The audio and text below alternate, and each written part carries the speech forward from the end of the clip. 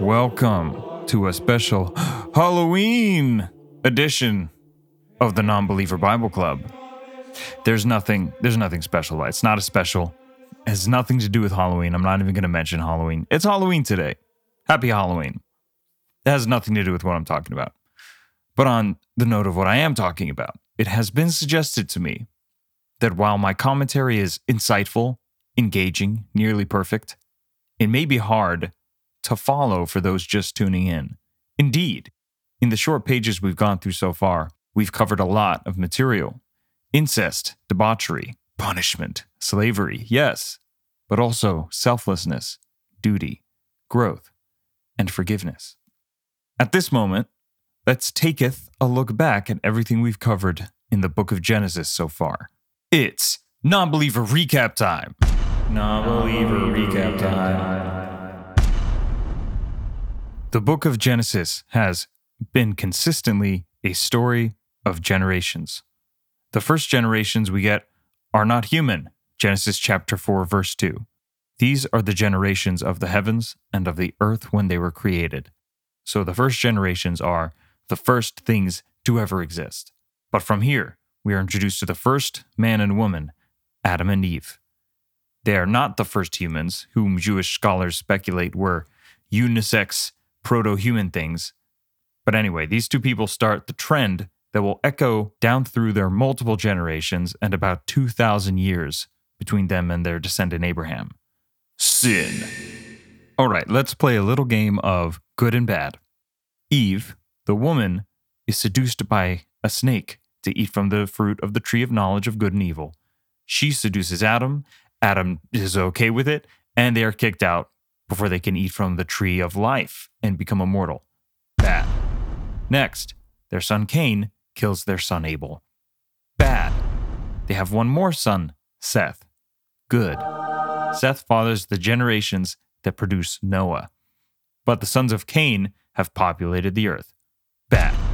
God hard resets humanity by drowning all of them except for Noah, who survives with his family and all the animals until the flood waters recede. He makes a covenant with God. God promises not to kill us. Good. Noah's son Ham sees him naked in his tent and or has sex with either him or his wife/mom. Bad. Bad, bad, bad Ham. This is what's interesting. Despite God's ethical eugenics project trying and mostly succeeding to cultivate the best possible humans, there's always this crazy margin of error where sin creepeth sin. Noah's sons Shem, Ham, and Japheth are literally the chosen best men on the planet. And one of them, Ham, fathers a line that creates the Tower of Babel. That potential for bad is always there. Anyway, this really comes to a head when the descendants of the good son, Shem, well, Japheth is good, but I guess he's middle of the road good. So Shem fathers the line that produces Abraham, the man who is considered the patriarch of the Abrahamic religions, Judaism, Christianity, and Islam. From here, we ditch the mythological, and these characters start having some real down-to-earth problems. Men fight over wells. Abram journeys from his father's house, and Egyptians want to take his wife. But he said she was his sister, so they wouldn't kill him, but God steps in to defend Abraham. But she's also actually his half-sister, whatever. As Abraham matures, the biggest problem at this stage is not overcoming evil, but trusting God with the plan. God promises to make Abram the father of a great nation, but Abram and his wife Sarai get antsy. Sarai is barren, and she commands Abram to give her children through her maid Hagar.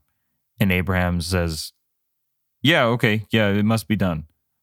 So this fathers Ishmael, considered mythologically to be the father of the Arab people, who will be at odds with the descendants of his other son, Isaac, and it creates a lot of familial strife. It's real awkward. Good move, Abram. So, through a long process of adventuring, mistakes, and understanding, God asks for just a little bit of flesh off of Abram's penis, and the covenant is sealed.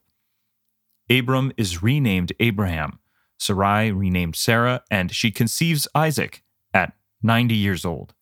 God tests Abraham one final time, But after a life of taking things into his own hands, Abraham finally listens and is prepared to kill his son Isaac, which God stops, promising that he will fulfill his oath to make him father of a great nation. This isn't just interesting because, this is a really interesting story, but for Abraham specifically, he's one of the first ones that God actually talks to, like on a day-to-day basis. Usually, like for Noah, he or she or it or comes down and says, hey, do this or die, or you're going to die. But with Abraham, they have conversations. He's like, maybe you should, not kill everyone in Sodom and Gomorrah. And he does eventually kill almost everyone in Sodom and Gomorrah. But they're able to have a conversation about it. God ends up sparing Lot, who it turns out is a real creep, but that's besides the point. Abraham is the turning point. That's the point. From here, Isaac, his son, becomes an old man, builds wells like his dad, and fathers 2 kids with his wife Rebekah, Jacob and Esau. Jacob is a jerk who tricks his brother out of his birthright as the first son, and then flees so Esau doesn't kill him. So that's an interesting development. We've gone from brothers fighting and killing each other to wanting to kill each other but not. So God's plan works. In an interesting turn, Jacob finds and makes a personal covenant with God in the wilderness. Then he works for his uncle Laban for 7 years for his daughter's hand in marriage. He's tricked into marrying the eldest daughter, Leah, whom he does not love, and works another 7 years for the original daughter, Rachel's hand.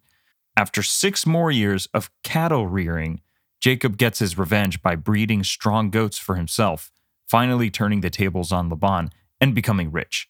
They leave his lands with about 11 kids that they have at this point. Laban gives chase. God says, don't mess with my boy. Laban and Jacob put aside their differences and part ways in grudging peace. So, that's the plot so far. But what does it all mean? Highlights. Man is fallible and incredibly prone towards sin, which must be rejected. God punishes evil, but rewards goodness. God must be obeyed, not only because he has a plan and can see the future, but rash actions for present gain can lead to unintended consequences. Read children. Obeying God is about submitting yourself to the best possible good. Lastly, in order to become a man who submits, paradoxically, you must also be a man who leaves the comfort of home, stands up for what's right, fights for what's his.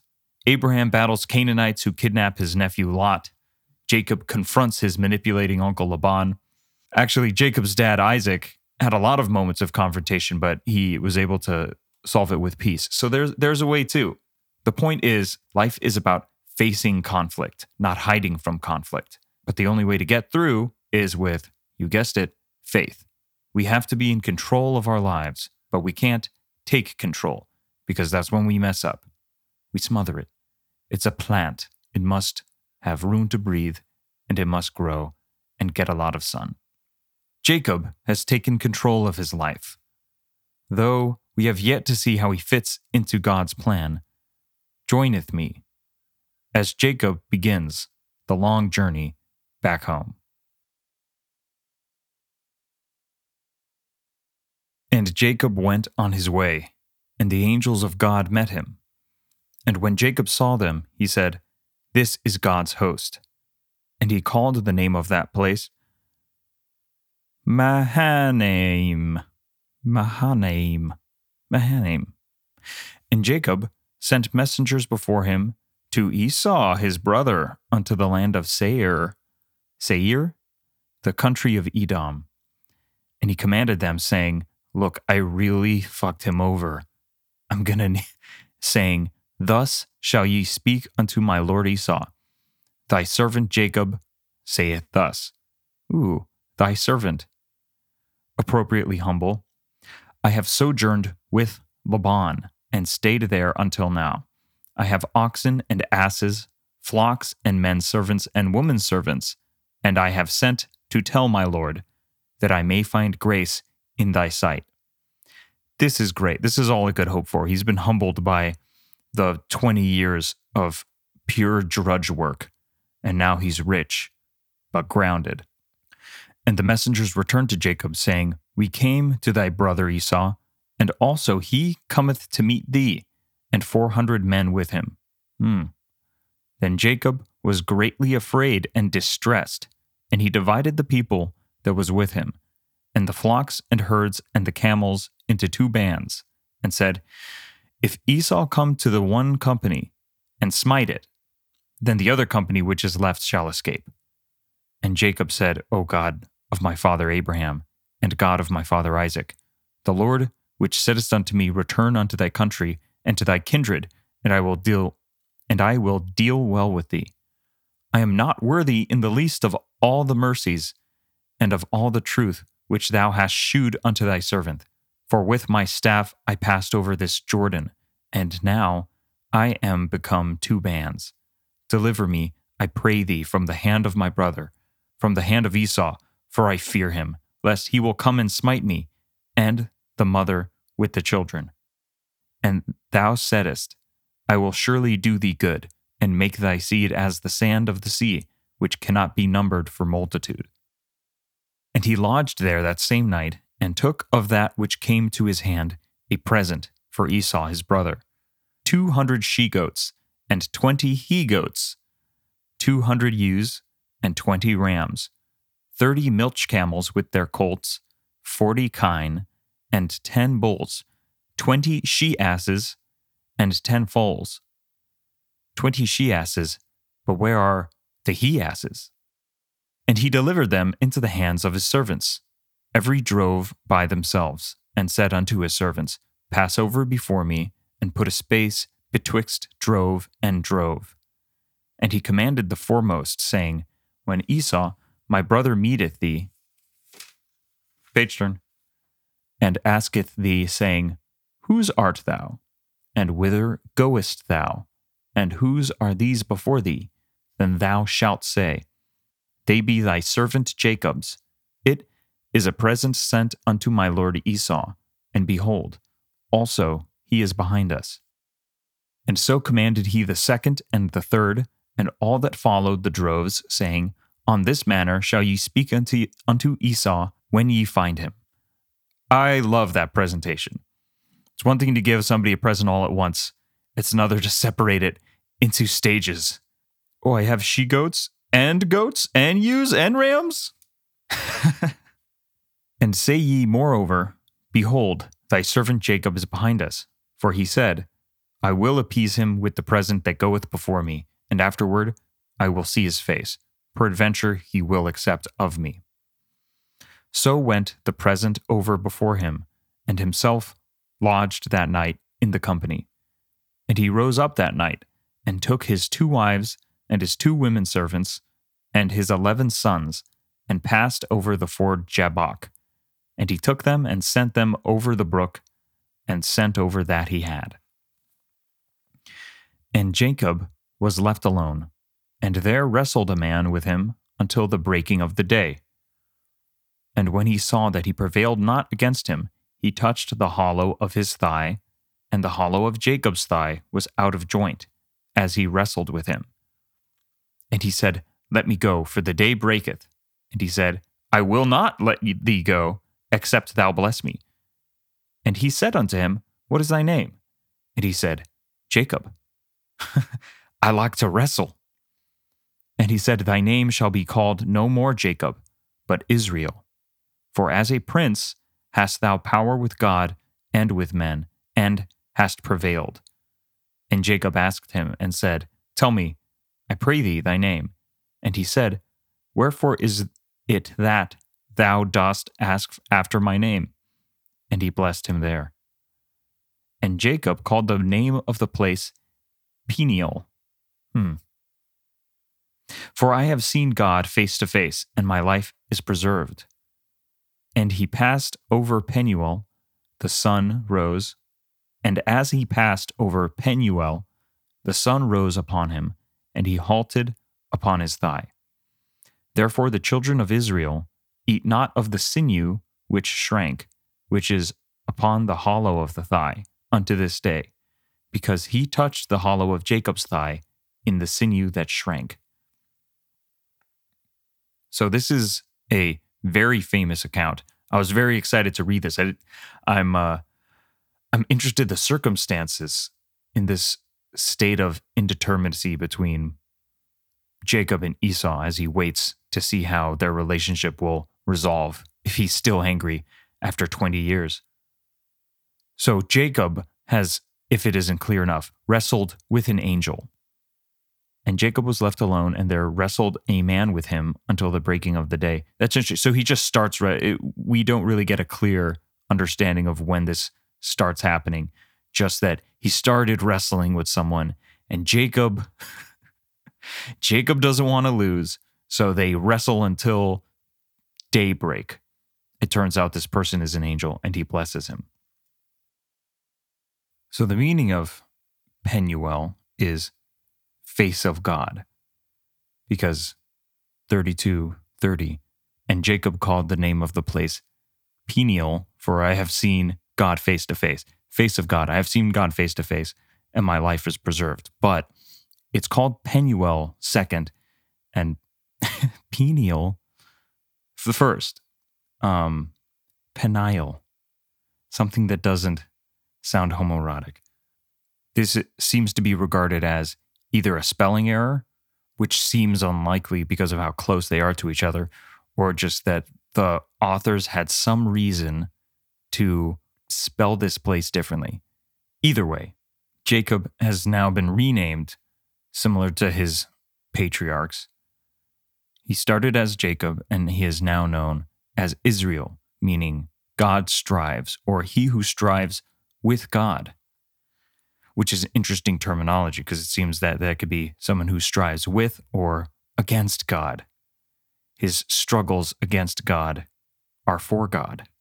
I may have covered this earlier, but one of the interesting characterizations of Satan, the ultimate evil, is that he tries to be the opposite of God, but is rendered impotent because even with his every contrary striving, he can't help but set into motion the plan of God. For instance, his spreading of evil in the land only sets the stage for the arrival of Jesus. There's nothing that even the most evil creature being can do in the face of what God needs to happen. Sort of that, even though it looks like things are going bad, nothing can change the overall plan. So that's a very interesting name, Israel. He who strives with God. Because either way the striving goes, with or against, all is with God in the end. It's a name of great strength and ultimate deference. Anyway, moving on. Chapter 33. And Jacob lifted up his eyes and looked, and behold, Esau came, and with him 400 men. And he divided the children unto Leah, and unto Rachel, and unto the 2 handmaids. And he put the handmaids and the children foremost, and Leah, and her children after, and Rachel and Joseph hindermost. And he passed over before them, and bowed himself to the ground 7 times, until he came near to his brother. And Esau ran to meet him, and embraced him, and fell on his neck and kissed him, and they wept. And he lifted up his eyes, and saw the women and the children, and said, Who are those with thee? And he said, The children which God hath graciously given thy servant. Then the handmaidens came near, they and their children, and bowed themselves. And Leah also with her children came near, and bowed themselves. And after came Joseph near, and Rachel, and they bowed themselves. And he said, What meanest thou by all this drove which I met? And he said, These are to find grace in the sight of my Lord. And Esau said, I have enough, my brother. Keep that thou hast unto thyself. That's really nice. And Jacob said, Nay, I pray thee, if now I have found grace in thy sight, then receive my present at my hand. For therefore I have seen thy face, as though I had seen the face of God, and thou wast pleased with me. And he has just seen the face of God. So, what a statement.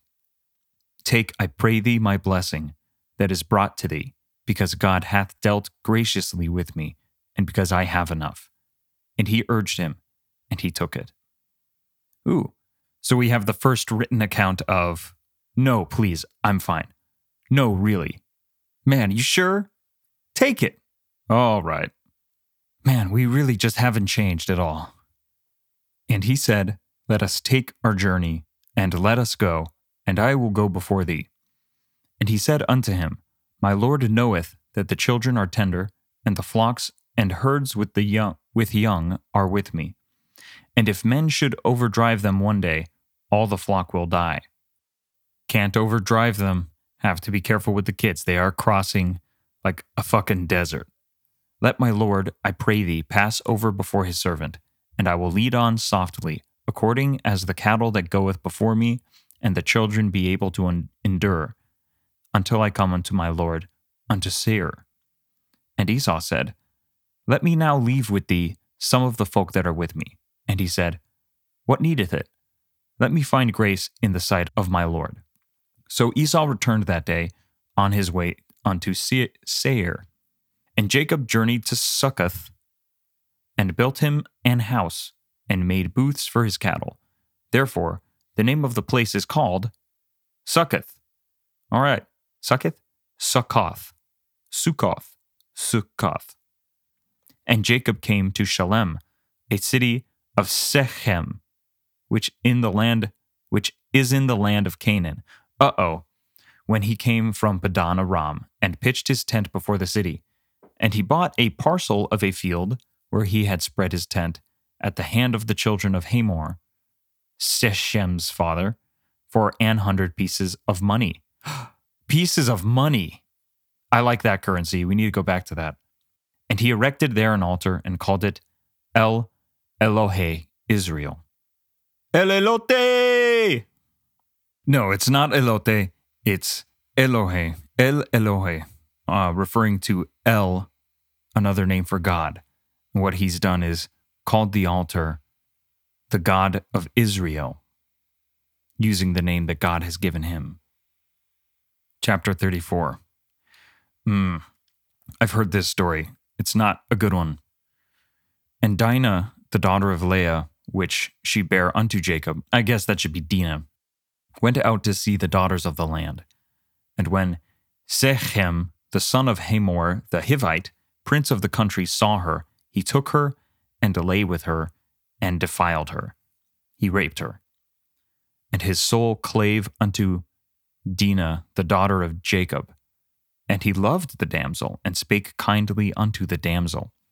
And Shechem spake unto his father Hamor, saying, Get this damsel to wife.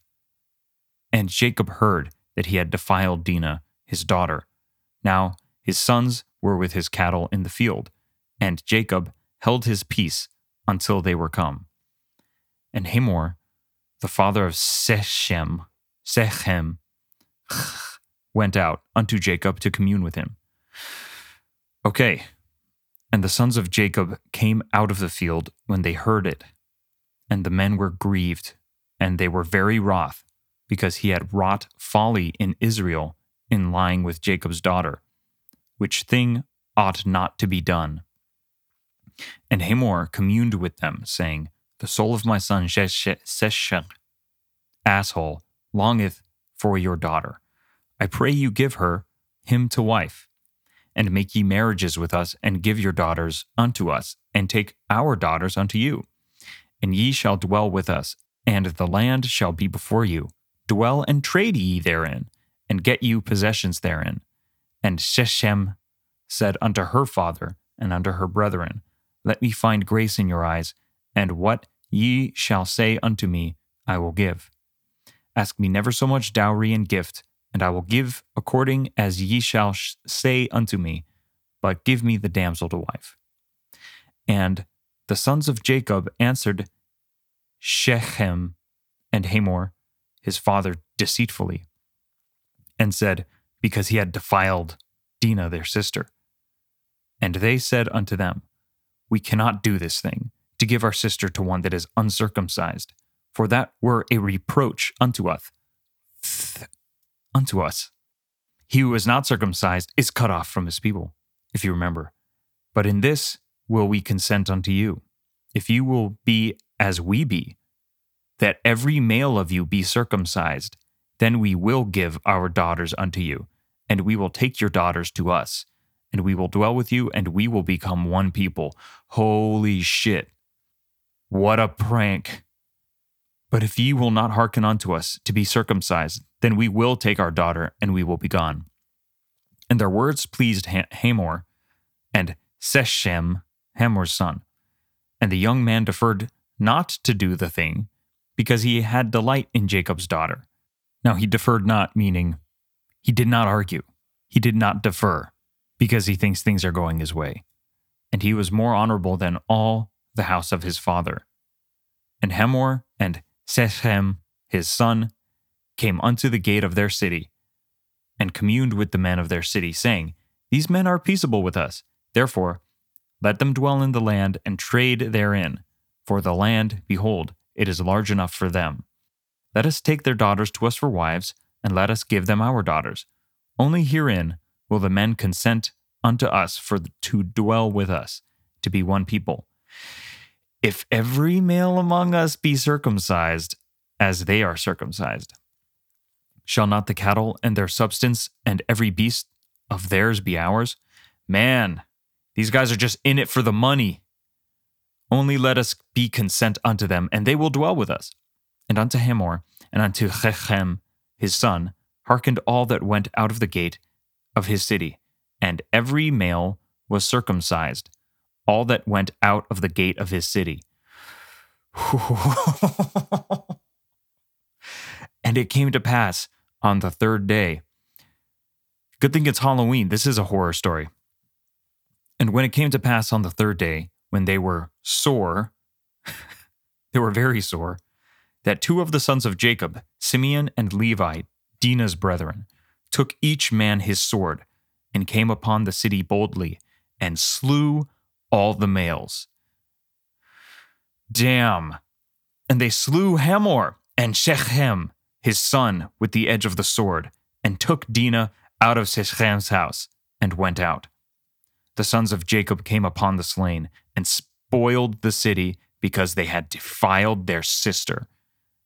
And they took their sheep, and their oxen, and their asses, and that which was in the city, and that which was in the field, and all their wealth, and all their little ones, and their wives they took captive, and spoiled even all that was in the house. And Jacob said to Simeon and Levi, Ye have troubled me to stink among the inhabitants of the land, among the Canaanites and the Perizzites, and I being few in number. They shall gather themselves together against me, and slay me, and I shall be destroyed, I and my house. Interesting. So was Jacob going to go along with it? Either way, he did not intend for his sons to go ham and kill everybody. And they said, Should he deal with our sister as with an harlot? Listen, I get why they're mad. I really do. End of the chapter. Chapter 35. And God said unto Jacob, Arise, go up to Bethel, and dwell there, and make there an altar unto God, that appeared unto thee when thou fleddest from the face of Esau, thy brother. Then Jacob said unto his household, and to all that were with him, Put away the strange gods that are among you, and be clean, and change your garments. And let us arise and go up to Bethel, and I will make there an altar unto God, who answered me in the day of my distress, and was with me in the way which I went. And they gave unto Jacob all the strange gods which were in their hand. So this is the end of the polytheism of the time and of the region, and specifically going away, because they would still have house gods, family gods. If you remember, Rachel stole the gods of her father. They're images, they're idols. So they're done with idol worship. Jacob is all in. And they gave unto Jacob all the strange gods which were in their hand, and all their earrings which were in their ears. Interesting. And Jacob hid them under the oak which was by Shechem. Gonna bury that too. That's locked away in the vault. We're not going to talk about that. And they journeyed And the terror of God was upon the cities that were round about them, and they did not pursue after the sons of Jacob. Lucky. So Jacob came to Luz, which is in the land of Canaan, that is, Bethel, he and all the people that were with him. And he built there an altar, and called the place El Bethel, the Bethel of God, because there God appeared unto him when he fled from the face of his brother. But Deborah, Rebekah's nurse, died, and she was buried beneath Bethel under an oak, and the name of it was called Alon Bachuth. Reading about this, the name translates to the weeping oak. I guess a metaphor of the sadness that they feel, which is interesting because she hasn't really been mentioned or featured very prominently. She was Rebekah, Jacob, now Israel's wife's nurse. One interpretation seems to point that this could just be a footnote. Kind of random. Continuing. And God appeared unto Jacob again when he came out of Paddan Aram, and blessed him. And God said unto him, Thy name is Jacob, thy name shall not be called any more Jacob, but Israel shall be thy name. And he called his name Israel. This already happened. So, is this a reaffirmation of what we saw before? Or is it a hangnail from another writer? It doesn't seem clear. But what does seem clear is that Jacob's name is indeed now Israel. And God said unto him, I am God Almighty. Be fruitful and multiply. Yeah. A nation and a company of nations shall be of thee, and kings shall come out of thy loins. And the land which I gave Abraham and Isaac, to thee I will give it, and to thy seed after thee will I give the land. And God went up from him in the place where he talked with him. And Jacob set up a pillar in the place where he talked with him, even a pillar of stone. And he poured a drink offering thereon, and he poured his oil thereon. And Jacob called the name of the place where God spake with him, Bethel. And if I didn't mention it before, Bethel means the house of God. And they journeyed from Bethel, and there was but a little way to come to Ephrath. And Rachel travailed, and she had hard labor. And it came to pass, when she was in hard labor, that the midwife said unto her, Fear not, thou shalt have this son also. And it came to pass, as her soul was in departing, for she died, Rachel died, that she called his name Ben-Oni, but his father called him Benjamin. And Rachel died, and was buried in the way to Ephrath, which is Bethlehem. And Jacob set a pillar upon her grave. I don't know where he got this pillar thing, but it seems like his thing. That is the pillar of Rachel's grave unto this day. And Israel journeyed and spread his tent beyond the tower of Edar. And it came to pass, when Israel dwelt in that land, that Reuben went and lay with Bilhah, his father's concubine. And Israel heard it. Now, wait, he heard it? Like he heard about it? Or he was out? That's not good. Now the sons of Jacob were 12.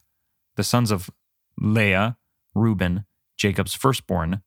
The firstborn, man. Rube, come on. And Simeon and Levi and Judah and Issachar and Zebulun. The sons of Rachel, Joseph and Benjamin.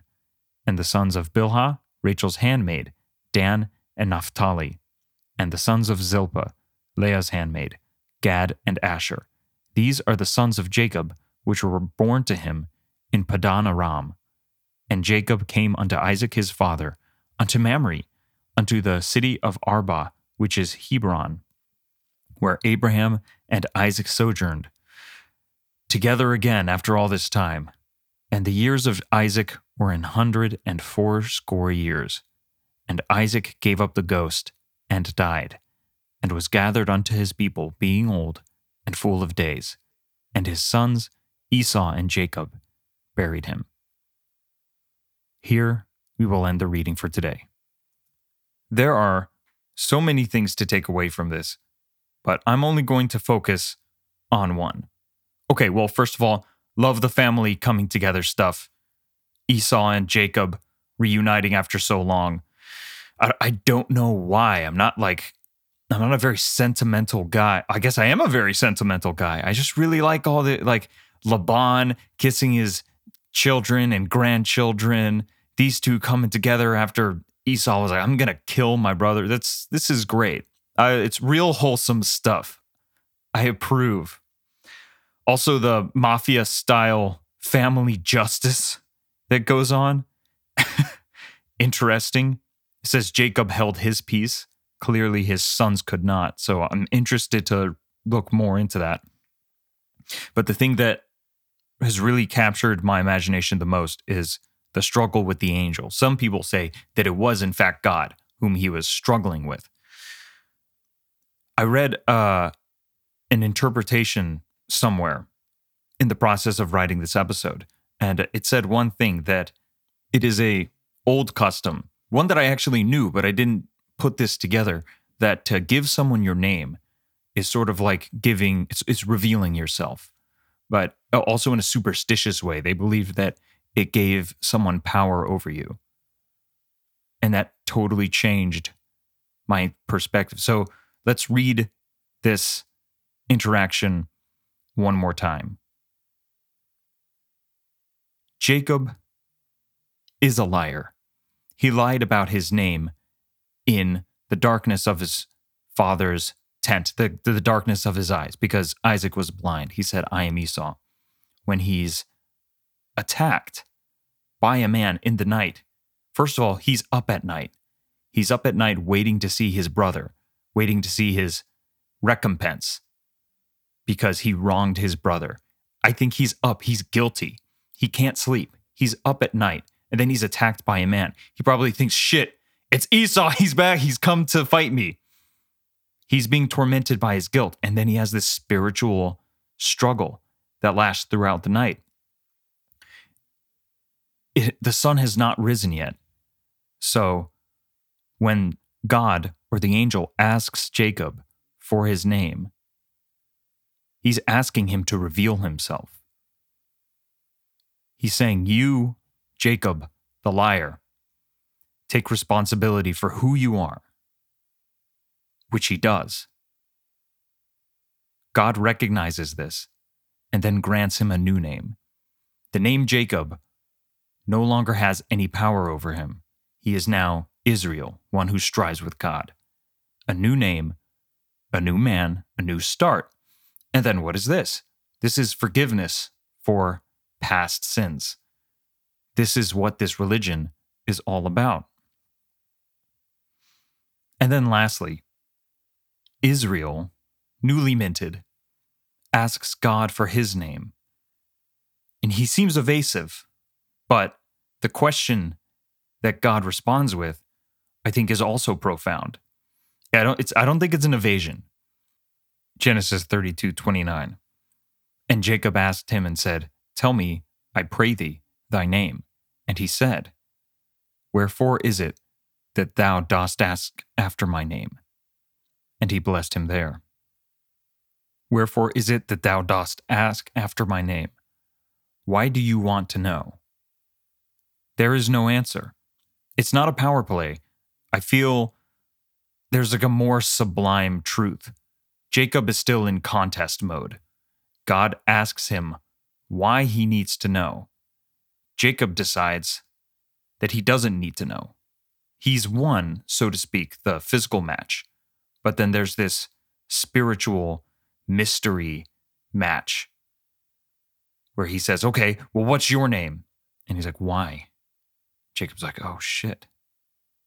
I guess it doesn't matter." God points out to him that it doesn't matter. He agrees. He gives in. So he does win, but then he also submits. And he becomes a new man. God isn't just unknowable. He is self-evident.